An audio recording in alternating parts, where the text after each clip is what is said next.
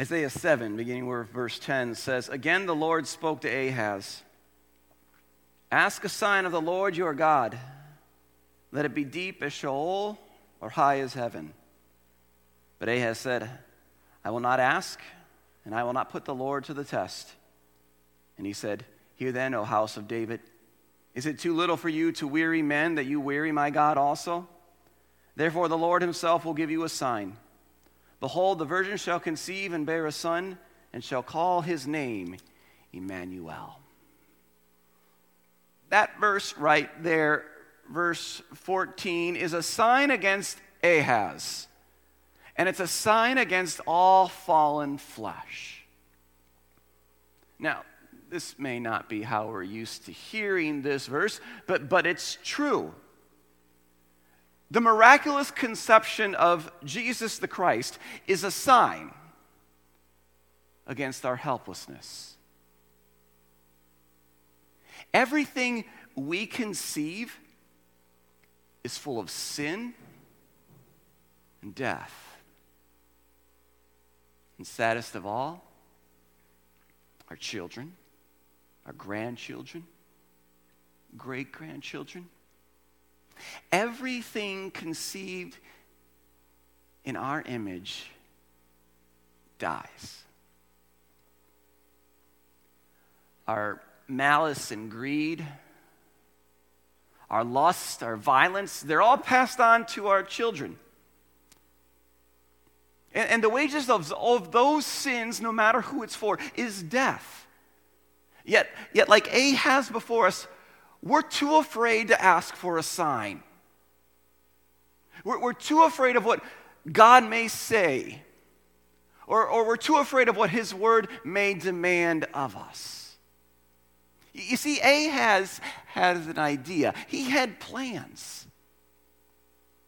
He was afraid for his life. He was afraid for his country. But yet he was also smart. He had a strategy. And that strategy was to play his enemies off against each other. Yet he refused a sign. He rejected God's word. He rejected God's gracious invitation because he did not want God to interfere with his plans. Repent. The theme of this season, every single week we've heard this word, repent. Repent, because God is weary of those who fake it. God is weary of those who fake piety. God is weary of those who rely upon philosophy and human wisdom to excuse themselves for their lack of faith.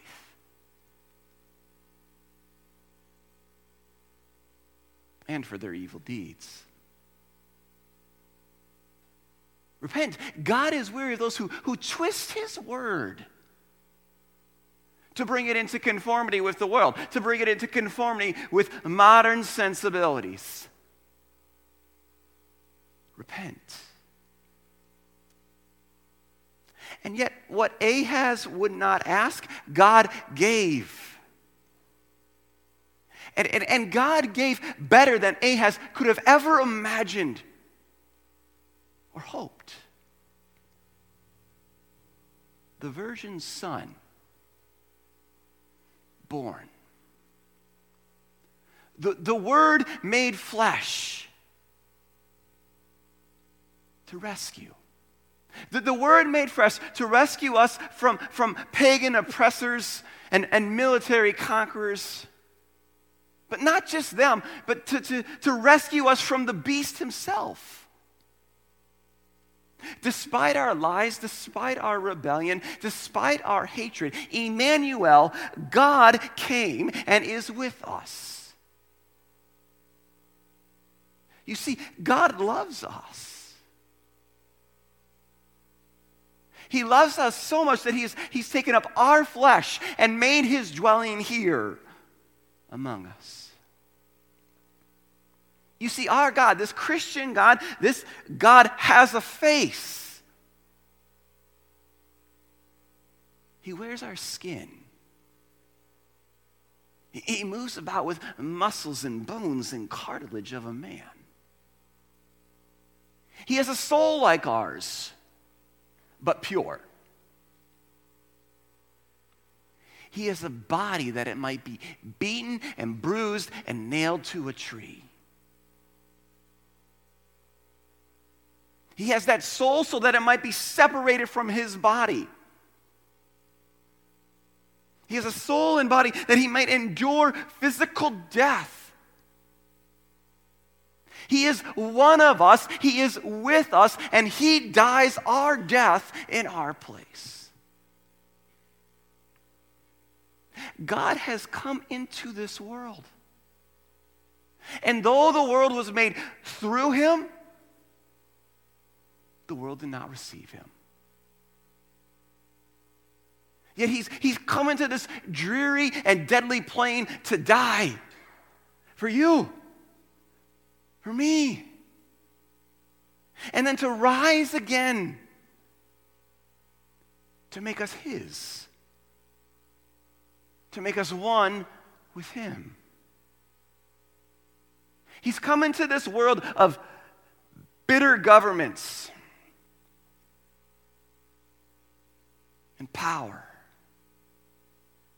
And he's gathered all nations to himself to worship him, revealing his righteous acts.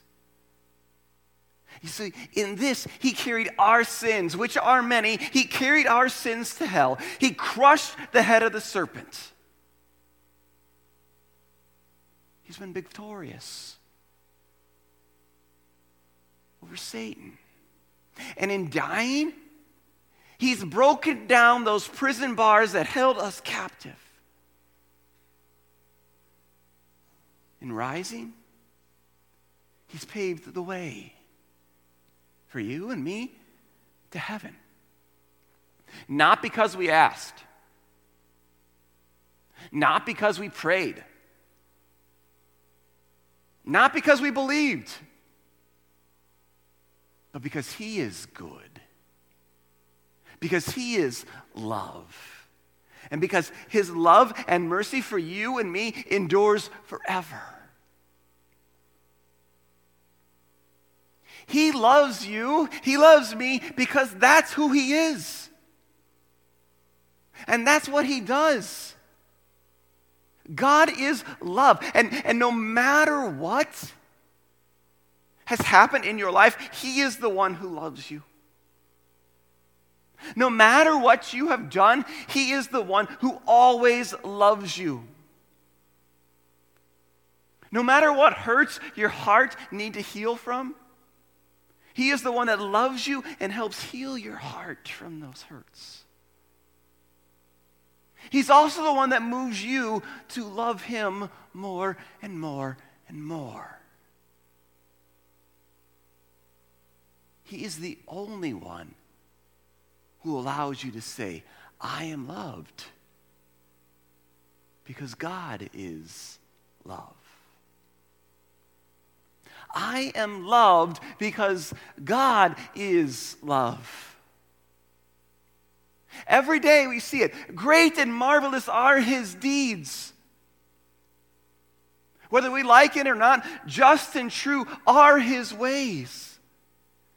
And whether we believe it or not, he has died our death, inaugurated our resurrection, and elevated our nature in his ascension to the Father's right hand. And there you have your eternal supporter. But he's not just there, right? He's everywhere. For he is forever Emmanuel. He is forever God with us. No matter what we think, no matter what we say, no matter what the world says, no matter what the media says, he is still and forever God. And he is now and forever man, and he is forever with us.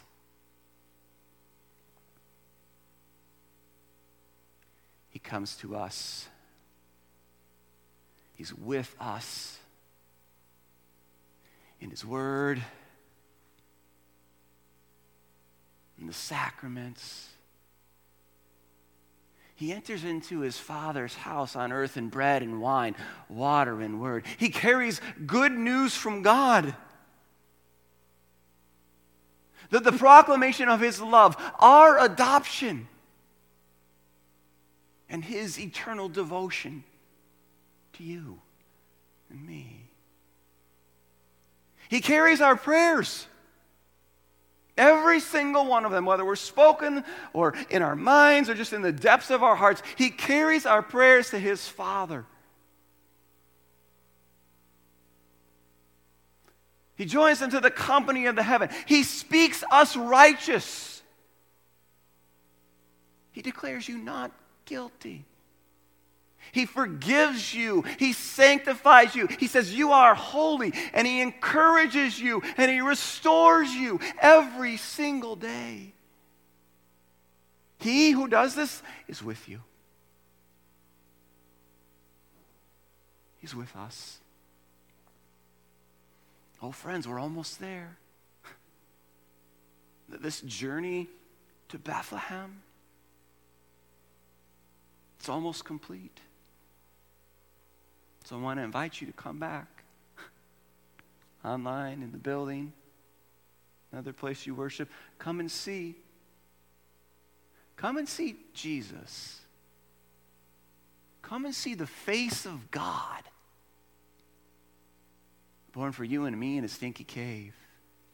Come and see, and you'll see Jesus, this very face of God, broken for us, the broken.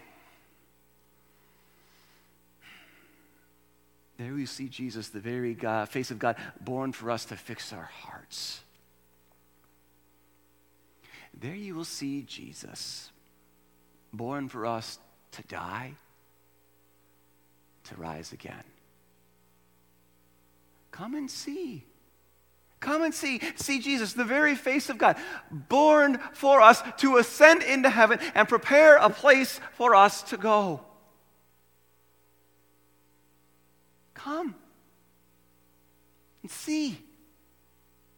Come and see that this journey has taken us, it's directed us, it's prepared us for what we are about to celebrate once again. But this year when you come, repenting, look closely. Come and see. And believe for the first time or for the umpteenth, thousandth time that God took on flesh for you. That God came to this earth to die for you.